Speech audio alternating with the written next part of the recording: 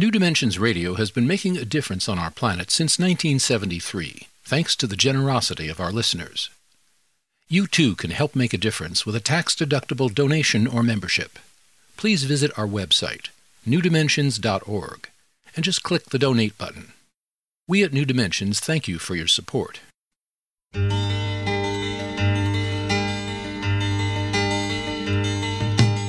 It is only through a change in human consciousness that the world will be transformed. The personal and the planetary are connected. As we expand our awareness of mind, body, psyche, and spirit, and bring that awareness actively into the world, so also will the world be changed. This is our quest as we explore new dimensions.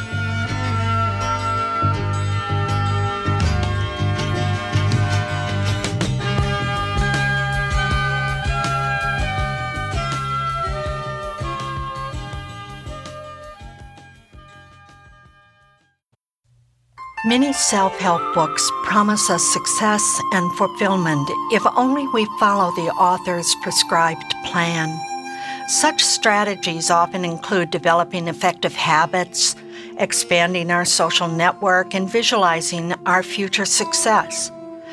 But what about those of us who never seem to achieve our goals, no matter what we do or which plan we follow? When our attempts at success seem to collide with the roadblocks and dead ends, our guest today suggests that exploring family history can be an important direction to pursue. Unresolved traumatic events in our families can hinder how success flows to us and how well we're able to receive it. Today we'll be exploring inherited family traumas with our guest, Mark Wolynn. Mark Wolynn is the founder and director of the Family Constellation Institute. He has taught at the University of Pittsburgh, the Western Psychiatric Institute, the California Institute of Integral Studies, and in addition to many training centers, clinics, and hospitals.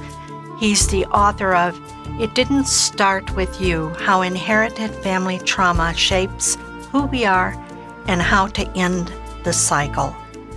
Join us for the next hour as we explore inherited trauma with our guest, Mark Wolynn. I'm Justine Willis-Toms. I'll be your host. Welcome to New Dimensions. Mark, welcome.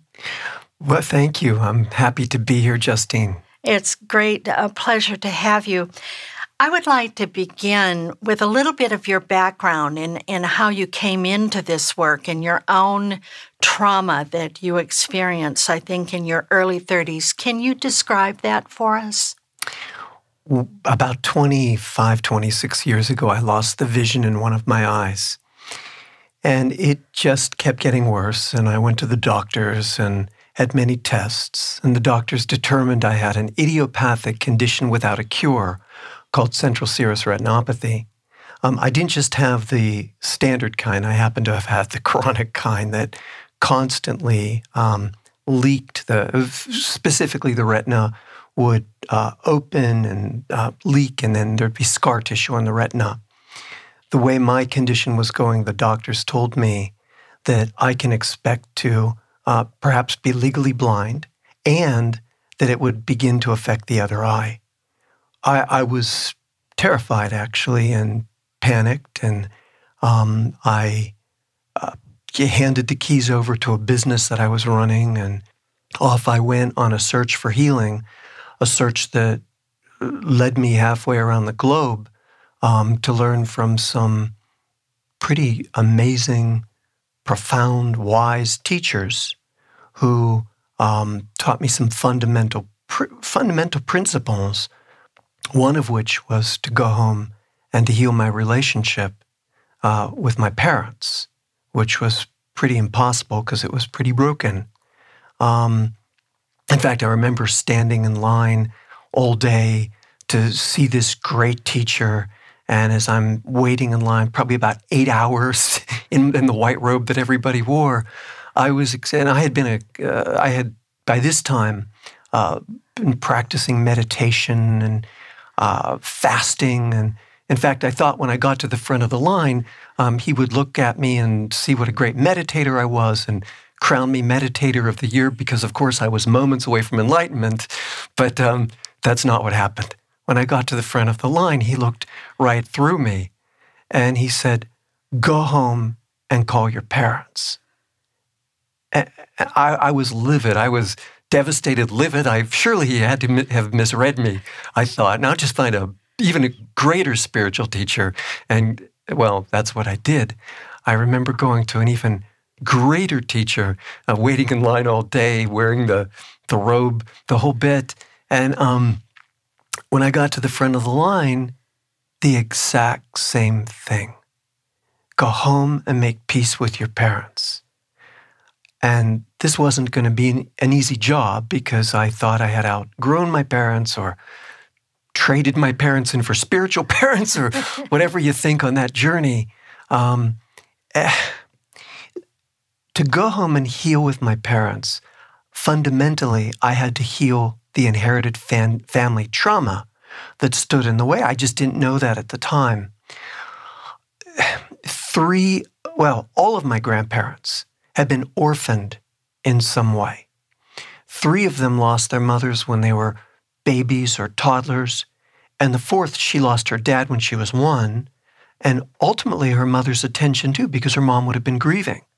So this pattern of being broken from a mother's love, this is what passed forward in my family. I remember, being 5 or 6 years old, whenever my mom would leave the house, I'd run into her room, pull open her drawers, and pull her scarves or nightgowns to my face to breathe in her scent because I thought I'd never see her again. It's a funny, 40 years later, I said to my mom, "Mom, do you know that when you would leave the house, I would cry into your clothes?" And she looked straight at me and she said, "You did that too?" When my mother left the house, I did the same thing. Wow. That's an amazing story. And you had no idea about your own mother that she did that same pattern. I had no idea what I was trying to heal. I was just losing my sight and terrified. And I would have tried anything. The juice fast didn't work. The hands-on healing didn't work. The supplements and all the things that I tried, nothing worked. And so here I was, I'll try this. I'll try healing my relationship with my parents. And specifically, it's that anxiety that passed forward from all those grandparents who'd been orphaned, which was the family pattern. I didn't know at the time that that's what I was healing. All I knew at the time was, I guess I need to clean my relationships up with my folks. So I remember walking up the driveway and my mom was going to hug me. I hadn't seen her in months. And I just was terrified that I would lock up. And that's exactly what happened. She went to hug me and it felt like being hugged by a bear trap. But the difference was I didn't pull away.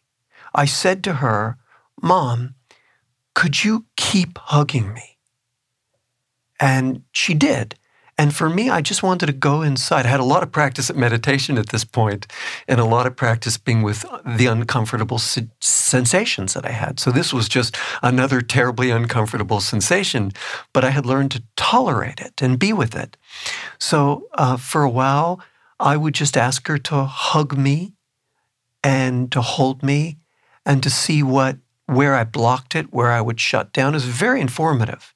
And after many weeks, something broke, and it was that armor that I had been carrying, that armor of rejecting her and tightening against her because ultimately I was afraid she would leave the way she was afraid her mother would leave, the way her parents did experience somebody leaving their mothers. Right.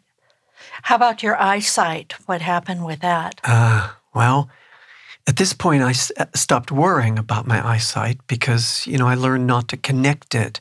The funny thing, I would try a supplement and look at the sky to see, you could see the retinal pattern if you looked at a white wall or the sky. So I'd try something new and say, is this working? And I learned the trap that is to attach your healing to the process or to attach the outcome to the process. I learned that the process in and of itself is the healing. just staying with the process. And I didn't know that my eyesight would come back, but ultimately my eyesight came back fully, really. And it's funny, when I go to the ophthalmologist and they have me read the chart and they say, "What's that say?" And I read pretty well. I go, E, F, P. Yeah. And he goes, "You're kidding. You can see that?" And I say, "Sure." He says, "But you shouldn't be able to see that because your retina is all scarred over the fovea, which is the direct center. But nonetheless, I still see it." He tells me that the eyesight must be ricocheting. The light signals must ricochet off the side of my head. They can't explain it. Yeah. But it's one of those other mysteries that maybe we're just not all scar tissue. Maybe there's something else going on. It's going on. Well, I know that in your experience, in your research, you have noted that these traumas, family traumas, really affect our DNA. So can you say something about that research? So when we have a trauma, it changes us. Literally, it changes the way our DNA will. It doesn't change the sequence of the DNA, but it changes the way the genes will function, and sometimes for generations. So when we go to have kids, we would like them to come equipped with a clean hard drive, but they're finding out that some of the traumas escape the reformatting process. That there's this great reformatting process. We're using computer metaphors here, but that's the language of our culture these days. Yeah. Sorry, but it seems to be true. There's already an operating system in place that contains the fallout from some of these traumas. Traumas of our parents, our traumas, our grandparents' trauma, maybe even our great-grandparents' traumas. So our kids can be born with fears and feelings or symptoms that don't always belong to them. And that's what interests me. When I hear language or observe symptoms or find behaviors that sit outside the context of someone's life experience. So and some of these behaviors might be demonstrated in what kinds of ways? Well, I am very keen on something I've developed called core language, which is the language that we use to describe our fears, our symptoms, our anxieties, our relationships, our parents. This core language, it's like a breadcrumb trail. It's the emotionally charged words that we will use all the time, especially in our descriptions of the things that are wrong. And we leave a breadcrumb trail. And if you learn to follow it, it will take us back to childhood trauma, of course, but also to traumas in our family history. I'm here with Mark Wolynn, and he's the author of It Didn't Start With You: How Inherited Family Trauma Shapes Who We Are and How to End the Cycle. And if you want to know more about his work, you can go to his website, markwolynn.com, and he spells his name WOLYNN, markwolynn.com, or you can get there through the New Dimensions website, newdimensions.org. I'm Justine Willis-Toms. You're listening to New Dimensions.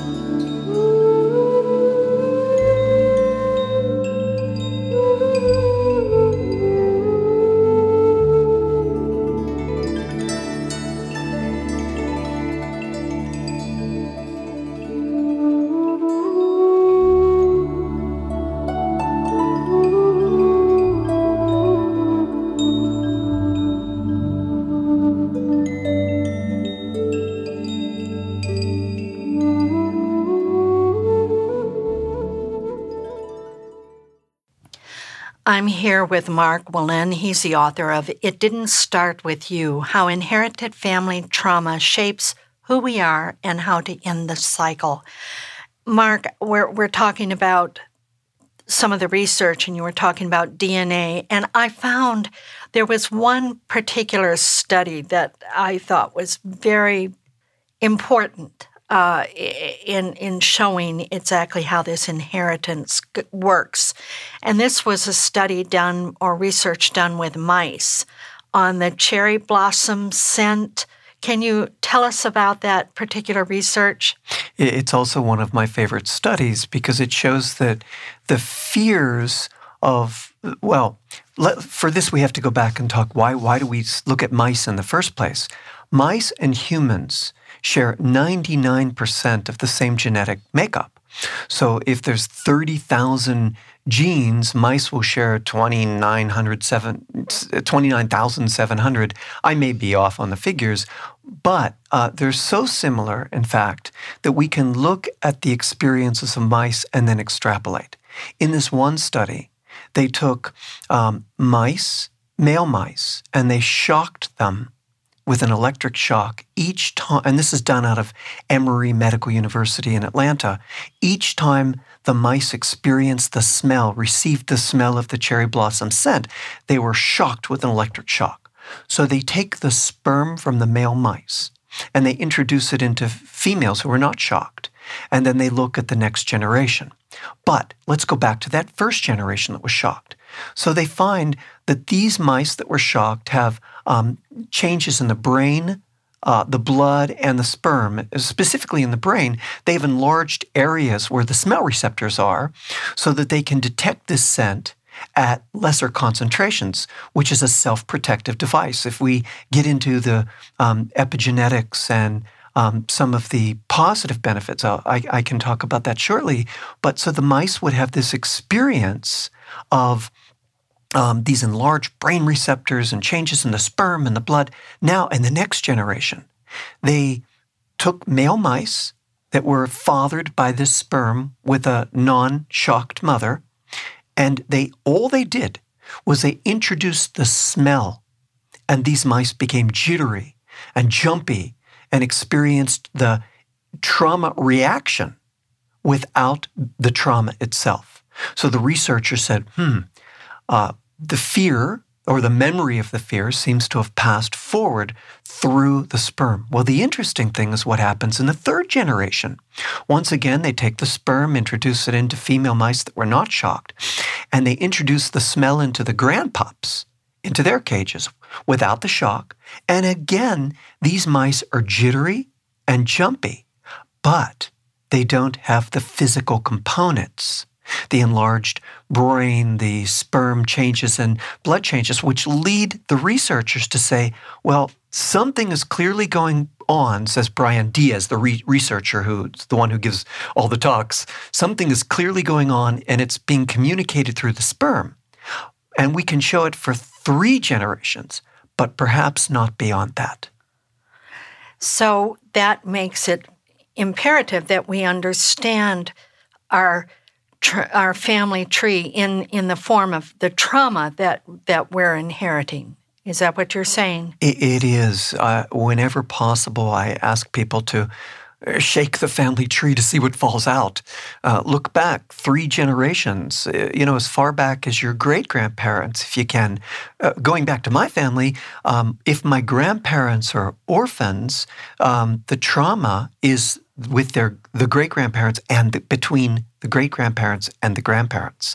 So they're babies when they lose their mothers. Shake the family tree, see what stories have never been told, or what traumas have never healed all the way, or what traumas don't get talked about. Often we think that we're doing our children a favor by keeping our lips sealed. Well, really, the doorway to the past, our lips tightly sealed. But it's not true, because our children can be involved with feelings, fears, and think that they're, just like we, can think that we are the issue, that something must be off inside me. Something must be wrong with me because I feel this. We never think to link our experience, our issue, with the events of the previous generations. You know, another example that you've given in your work is it was someone named Tyler. And I thought that was a very interesting example. I mean, that may not be his real name, but anyway, he was married. Do you recall this? I do. Oh, can you tell his story a bit? I can. Tyler, and names are changed to protect the innocent, but yes, right. Tyler was married, and he and his wife-to-be, when they were still engaged to each other, would have an active sex life. But as soon as he got married, the sex life completely disappeared. He came to me to work with ED. So he thought. He'd been and ED stands for? Erectile dysfunction. Yes. And he'd been to the doctors, and everything checked out physically, everything checked out biologically. There was no physical determinant that they could tell. So he was looking down a different avenue as to what would be a psychological or an emotional, or in this case, a family history cause of the ED.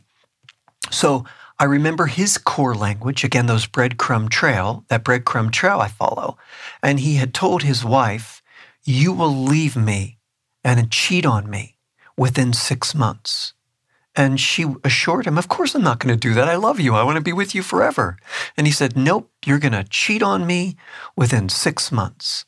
And that was interesting because it wasn't within the experience that they had had prior to being married, nor was it within her experience of being a cheater. So we looked into his family history, and I asked him to tell me about his mom or dad, if they had ever had an experience of being cheated on. He said, "No." And I said, "Look, could you go home and ask your dad, please? Or your mom." You know, I had to go home and quiz the family, drum up some information. And he came back startled that he asked his dad and found out that his dad had been previously married, and that his dad, within 6 months of being married, he came home early from the factory and walked in, and his wife having an affair with another man. And the marriage, the dad was bereft.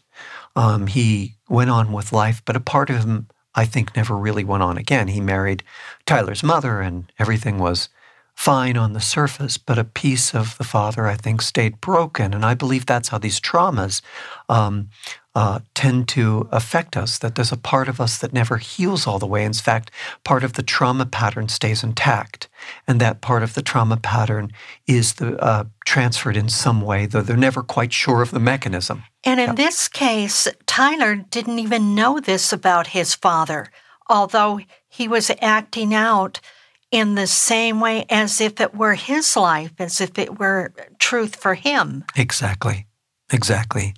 Here he was living a piece of his father's life experience, thinking that it was his issue. Right, and that's the big thing. What about you advise him to go home and talk to his parents? What if our parents have died and we can't go back and talk to them? We can't really find out this history. How can we still do this work? Yes, we can. In fact, sometimes our parents are even alive and they're not talking. Or our parent, they just think that it's best to keep the doorway to the past. Sleeping dogs lie. Let sleeping dogs lie, exactly. So whether our parents are deceased or we're adopted, or our parents won't talk, the trauma still lives in us. It's written into our verbal language, our body language, what I call our core language, which are our behaviors, our physical symptoms at times, our language that we use, this core language. Can I tell a story? Please. Please do. Yes, I love stories, and so do our listeners. I worked with a woman who she never had anxiety her whole life, but as soon as she got married and began to have got pregnant, was going to have a baby, she was overcome with anxiety. And I asked her some of the questions I outlined in the book, and she said, "My worst fear is that I'll do something horrible to harm my baby. It'll be my fault, and I'll harm my new baby. Well, beneath her anxiety was this language, I'll harm my new baby. So I asked her, did anyone in your family ever harm a baby? Accidentally or purposely? She said, no. And I said, sit with it for a minute. Are you sure no one in the family ever harmed a baby? And she said, no. And she went, oh my gosh. And she started to tell the story of her when her grandmother was a young woman. She lit a candle, which lit the curtains on fire, which lit the house on fire, and she couldn't get her newborn out of the house. And you were never allowed to talk about it. In that family, you never brought that up. However, in that moment, she realized that she had inherited her grandmother's life experience in the form of a fear that she'll do something also and harm her baby. And then we could take the steps to heal this pattern and make her a much more calm mother after that. Wow. So one of the ways that you work with people in this core language approach is to have them ask the question, something like, is this your problem or is it someone else's? Help me with the question. One of the things I teach is a bridging question. So when I hear very particular language, like I'll hurt somebody and it'll be my fault, I'll ask what I call, very simple really, just did someone in your, because we don't generally make the link. We think it's us. We think we have all those feelings and associations and chemicals firing whenever we think or say that type of sentence, and we think we're the problem. So very simply put, when I'll ask somebody, or I'll do a traumagram with them, a genogram, where we'll look at the traumas in the family history, I'll ask, was there someone in your family that had cause to feel the same way as you? And this can pull up a lot of information. So this is a different kind of let's say, therapy than traditional therapy in so far as what would you? We're looking at biologically inherited traumas here. So it's a brand new field. So not a whole lot of therapy has gone in this direction. And then finally science is catching up and telling us, I'd love to mention some of the work out of Mount Sinai Medical in New York with Rachel Yehuda, if we have time for this. Science is finally telling us that, hey, if we're born with a pattern, we need to look back and make sure this isn't a family pattern, an inherited family pattern. So Rachel Yehuda has really done a lot of work on PTSD and other passed down sort of genetically passed down traumas, like with Holocaust victims and so forth. We'll talk more about that in just one moment. I want to remind our listeners, I'm here with Mark Wolynn, and he's the author of It Didn't Start With You, How Inherited Family Trauma Shapes Who We Are and How to End the Cycle. I'm Justine Willis-Toms. You're listening to New Dimensions.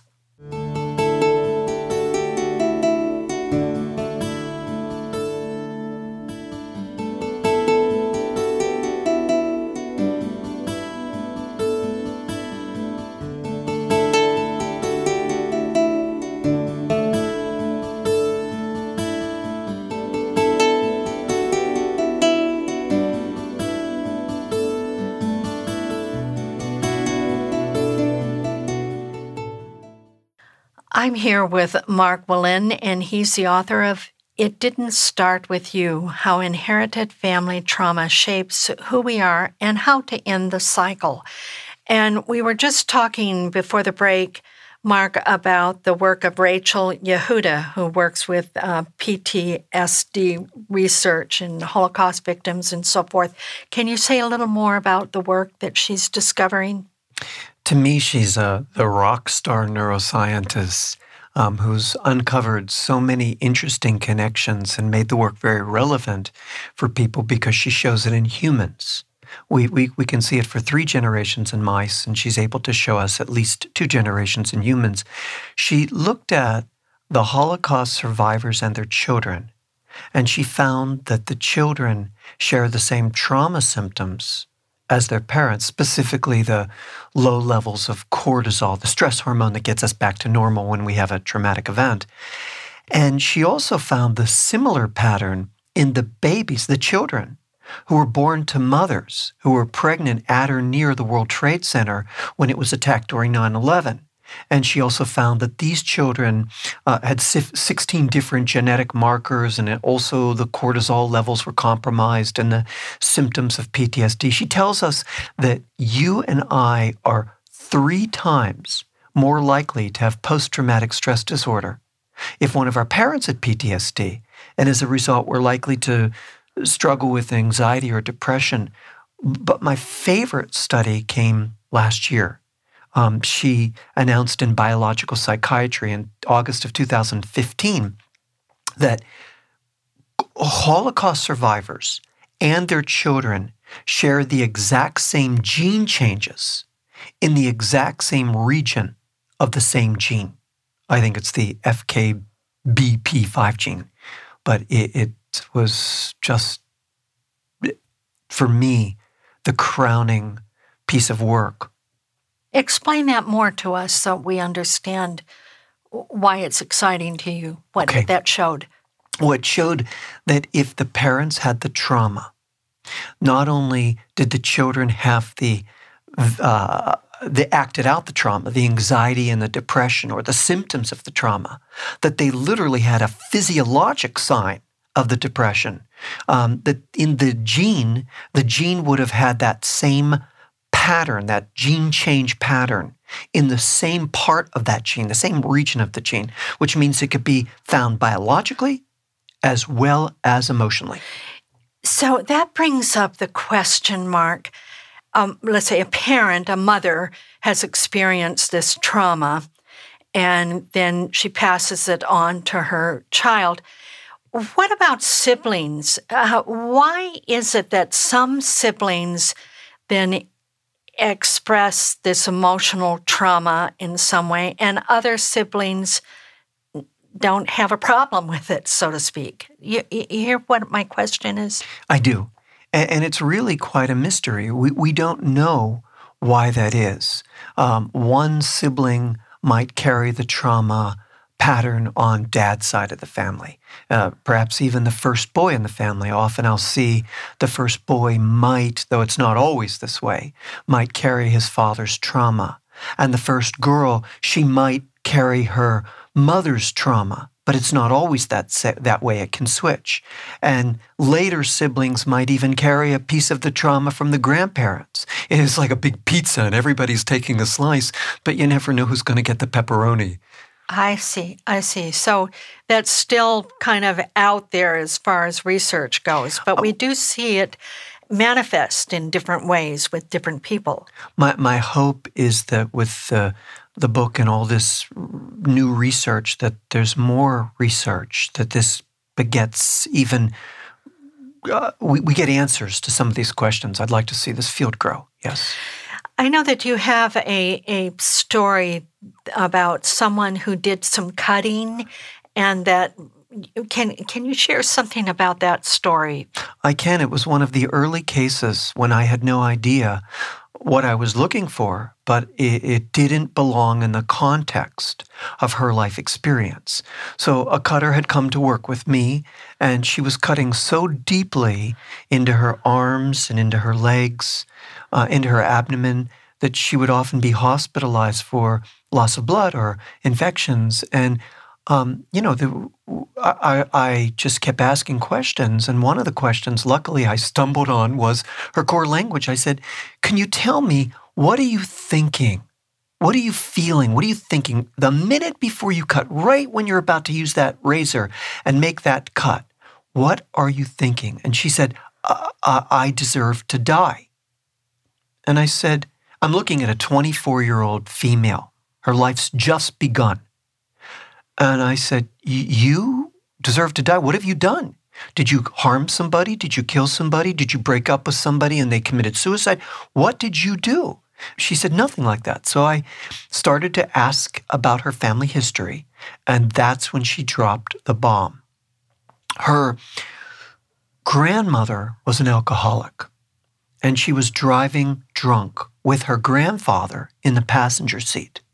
And she hit a pole and lived, but the grandfather went through the windshield and got all cut and lacerated, deep cuts, from which he bled to death. And in that moment, it became clear to me that there was a connection. And, well, the connection I was making at that moment was she was bleeding through the cuts, the lacerations like her grandfather, and carried the feelings I deserved to die like her grandmother, which proved to be a bullseye because once we worked with it, she stopped cutting. That's a very traumatic story. And so in other words, knowing this family history, it's more than just knowing it though, isn't it, Mark? There's something else that needs to be done for the true healing to take place. Can you say something about that? Yes, I'd like to say something about that. Knowing is only effective in a few cases. Just having the trauma, the lights go on, does not always bring healing. To heal, we often have to have an experience large enough to overshadow or override our old trauma pattern, our old trauma feelings, our old habit of feeling bad. And when we practice these new feelings from this new experience, and so when I work with people, it's about bringing a new experience that's larger than that trauma feeling, that the person can incorporate, integrate into the body. So practicing things like the good sensations, the breathing, the sentences that are said, the sentences that we say, something visceral that we could feel in the body. Well, that's how neuroplasticity happens. We focus and practice on the new image, the new sensations, and we create new neural pathways in our brain. And I teach how to do this where our brains can change. So we do this through ritual. It's not just doing it once, but it's like we repeat these visualizations, or we repeat. Say something more about that. Absolutely. We repeat a ritual. That's, for instance, some people, if they're connected to some grandmother who died, for instance, this woman who did the cutting, she had the idea that she would light a candle for her grandmother and talk to her grandmother through this lighting the candle in a way to say, Grandma, I know here I am with your feeling that I deserve to die. I know it's not my feeling. Other people will visualize a conversation. Do you know that when we visualize an action or a conversation, it ignites or activates the same regions of the brain as though we're actually doing it? So in some ways, you're doing it, whether you're doing it or visualizing it. That's used in sports a lot. Yes. That you visualize making the basket or whatever it is, or hitting the baseball. You visualize it, and it actually translates into the body because the body thinks it actually did it. Exactly. Yeah. Exactly. So this is, I would like to go back to your core language approach, and I know with that you have there are 4 steps to it. So you might talk about those 4 steps if you don't mind. Yes, I want, when people, the first step, the core complaint, I'm very interested in the specific language that we use when we talk about our relationship, our health issue, our success issue, depression. There's many questions that I put in that book about digging down into your core complaint to unearth that true language, what I call the core language, the breadcrumb trail that we were talking about earlier to follow. And so the core complaint will give us this rich language that has the quality of being out of context with our life experience. And that's when you know that you can look into beyond our life experience and maybe beyond even our in utero experience, and maybe look into the family history. So the one thing I ask people to uncover is this rich, idiosyncratic, almost accidental but peculiar language that we use every day. When you find this core language, it's like finding a missing piece of the puzzle that lets the whole picture come into view, that gives you a context for why we feel the way we do. So that's one. So just stopping with that one, I just want to say that I tried this because you outline this in your book. So you would have these exercises, and so I did them. And one of the things that I came up with was one of the phrases that I've often used for the last 20, 30 years is, well, you can't fall out of the universe, is one of the phrases I've used.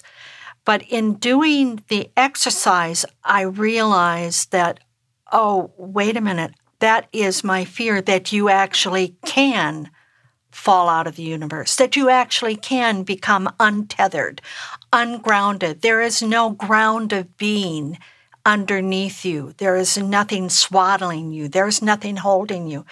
And it was just a revelation to me to come to this. So I want to thank you for like the exercises that you provide that get us to this core complaint that is very visceral, and then you can start to work from there. I'm so pleased that you did the exercise and made that profound connection. And even a sentence like that there's nothing holding us, that we can just die or fall away or be stripped away. There's so many places that can go to when explored. So yeah, thank you for doing that. I want to remind our listeners that I am here with Mark Wolynn, the author of It Didn't Start With You, How Inherited Family Trauma Shapes Who We Are and How to End the Cycle. And if you want to know more about his work, you can go to his website, markwolynn.com. He spells his last name Wolynn, markwolynn.com. Or you can get there through the New Dimensions website, newdimensions.org. I'm Justine Willis-Toms. You're listening to New Dimensions.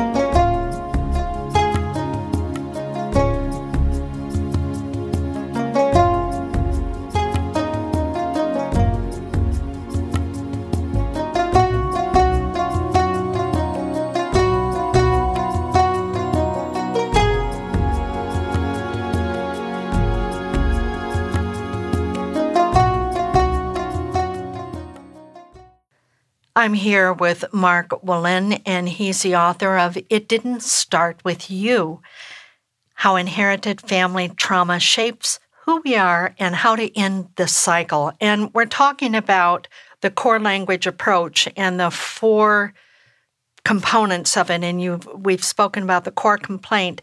And the second one is what? The core descriptors. So when I'm asking people their core descriptors, I'm asking them really to describe their parents. That lets me know a fundamental experience they had when they were small, whether they have rejected a parent. And then the consequences of this can be we can end up rejecting aspects of ourselves without even realizing we're doing so. What we find negative in that parent, we can disown in ourselves and then never see when we're the same. Or we can project it onto another without realizing we're doing so. For instance, if our mother was distant, we're waiting for our partner to be distant. Or worse, we'd be distant with ourself. If our parent ignored us, we ignore the small part of us inside. So I look for what I call the 4 unconscious themes, which is a subset of the core descriptors. So whether we've rejected a parent or we've merged with a parent's life experience, dad fails, we fail. Mom gave away a child or lost a child, and we aborted our first child. Dad's and mom's marriage ended at 30, and then at 30, we find ourselves pulling away from our partner unconsciously. So what we find when we do these descriptors, what we find at the end of these descriptors, you have us go back and kind of read it over in this way, and we find words. We isolate on the different words that we've used. And how does that work? Those words can indicate that there's been trauma. So when we look through the way we describe our parents can indicate that something happened between our parents and us, or to our parents, or between our parents, that eroded our relationship with them. And it gives us an avenue as where we could start looking for some of these traumas. You asked me earlier if how we can find trauma when nobody's talking. When we do these core descriptors, the core complaint, later on I'll talk about the core sentence and the core trauma, when we lay out what I call the core language map, even if we don't know the trauma, we know the trauma. We're a walking map of these traumas in our family. So this goes back to the breadcrumbs, that words themselves are language, the language we use and the language that we react to with emotion are the breadcrumbs. Absolutely. So when we can find this emotionally charged language, that will lead us back. And that's what we're looking for. I'm interested in the emotionally charged language that we describe, the way we describe our parents, our partner, our boss, those core descriptors. So then going back to the other, the last two, of the core language, the third one is? The core sentence. Each of us has a core sentence. And the core sentence is our worst fear, our worst nightmare, the feeling that we walk around with every day, that we either choose our experiences because of this fear or not choose our experiences because of this fear. In other words, the fear can guide our lives unconsciously. So I have people pull out the nugget of their worst fear, which I call the core sentence. And often that isn't just our sentence. It's often the family sentence, the grandmother's sentence, the grandfather's sentence. This can be a sentence that's traveled in our family for generations. So that's very significant. When you have a way of just guiding us. And when I first opened your book, I thought, well, how in the world am I going to get to that sentence? But you really have a way of just step by step guiding us. And the last part of that language approach is what? The core trauma. The core trauma. So I teach my students and my readers to create a genogram, really a traumagram, looking at taking the core sentence and holding it in our awareness while we start to look at the traumas in the family. Who would have had cause to feel this way? Where could a sentence like this been birthed?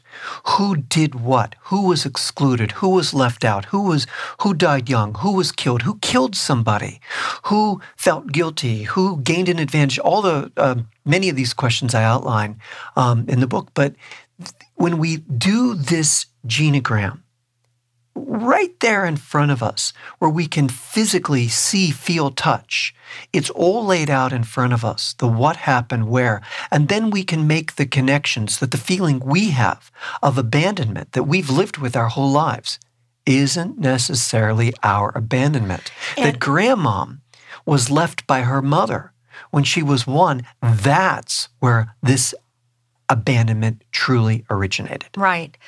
And when you say genogram, it's like a family tree, but it's a family tree of trauma, of what were the traumas that were experienced in our family. Yes, it's a two-dimensional family tree that goes beyond a traditional family tree because it's looking at even the people outside our family who've had an effect on our family, or the people outside our family who we have had a detrimental effect on. It goes in many directions, yes. So just to reiterate, the four are the core complaint, the core language, the core sentence, and the core trauma.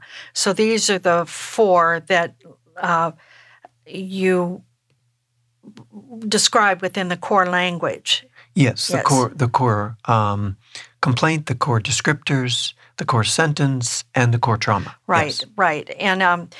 And it just so I'd love to say a little more as we come towards the end of our conversation here about the ways that we might be able to truly heal it. And I know that you mentioned certain things in your work. You mentioned something about, like one of the ones was putting a picture above our bed of the parent that we feel some trauma with. Can you describe that particular ritual? I love that one in particular. Thank you. Yeah, many of us have a break in the bond with our mother, let's say. I did. And one of the ways we can heal it, if she doesn't live in the same city, or we don't feel comfortable enough with starting the relationship up right away, we need to do inner work first, because after all, healing is an inside job, and reconciliation is an inner movement.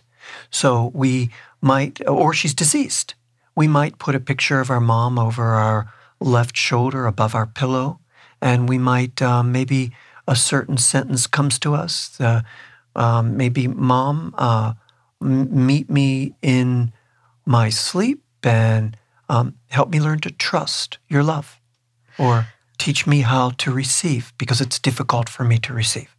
And people can do this as a meditation, and it's quite potent.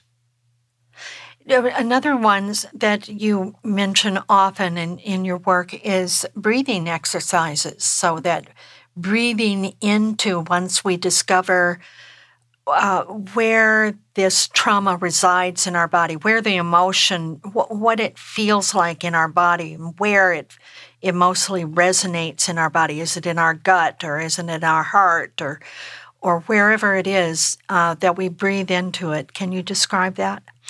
So sometimes, let's say there's a part of us that's very young that was broken from our mother's care because we were in an incubator. And I'm making that up. Or Mom went on a vacation early, or there was a hospitalization that we were in the hospital with an infection, or it's an inherited break in the bond from grandma, mom. We might have a part of ourself that is anxious when we go into relationship, let's say. We become relational with another person, and all of a sudden we feel that tightening in our solar plexus, our belly. We might even bring a hand to that part of our body, as though we're bringing touch, our touch to that sensation, to hold it. And we might even say words to ourselves like, I've got you, I'll hold you. And then we might bring breath to that same place and hold ourselves, that small part of us that is still experiencing trauma, with our breath, and say something to ourselves like, I'll breathe with you. When you're alone, I'll stay with you, and I'll breathe with you until you're calm. Or we might even just words to that area, like, I'm here, I've got you. In fact, when we combine breath, sensation, and awareness, it's very powerful and can shift the inner experience. And as you say, that it actually affects the way our DNA expresses itself. They're showing now that many of the things that we do internally meditate. In fact, there's a great study out of the University of Wisconsin on meditation showing how meditation literally changes gene expression. They're showing that many of these experiences that when we create new neural pathways in our brain, neuroplasticity, when we can get our brains to change, that we're knocking on the door of gene expression, and perhaps can even change the way our genes express. I want to thank you so much, Mark, for being with us today. Thank you so much for having me. I just enjoyed talking to you very much, Justine. Thank you so much. I've been speaking with Mark Wolynn, and he's the author of It Didn't Start With You, How Inherited Family Trauma Shapes Who We Are and How to End the Cycle. And if you want to know more about his work, you can go to his website, markwolynn.com, and he spells his last name Wolynn, markwolynn.com, or you can get there through the New Dimensions website, newdimensions.org. I'm Justine Willis-Toms. You've been listening to New Dimensions. This is program number 3580. New Dimensions Radio has been making a difference on our planet since 1973, thanks to the generosity of our listeners. You too can help make a difference with a tax-deductible donation or membership. Please visit our website, newdimensions.org, and just click the Donate button. You can also subscribe to our free weekly podcasts and find over 1,000 hours of audio dialogues in our searchable archive. New Dimensions is produced by New Dimensions Radio in Santa Rosa, California, USA. Our executive producer is Justine Willis-Toms. Our post-production editor is Lou Judson. For over 4 decades, New Dimensions has been producing weekly conversations at the leading edge. We sincerely thank all of you who have supported us by being members of Friends of New Dimensions, as well as members of our affiliate stations. My name is Dan Drayson. On behalf of everyone at New Dimensions whose endeavors make this program possible, I'm wishing you well. New Dimensions Radio is an independent producer supported by listener contributions.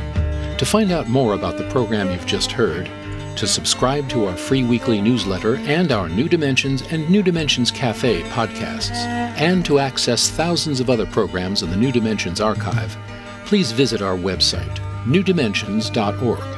That's newdimensions.org, or call us at 707-468-5215. That's 707-468-5215. Please join us next time as we explore New Dimensions.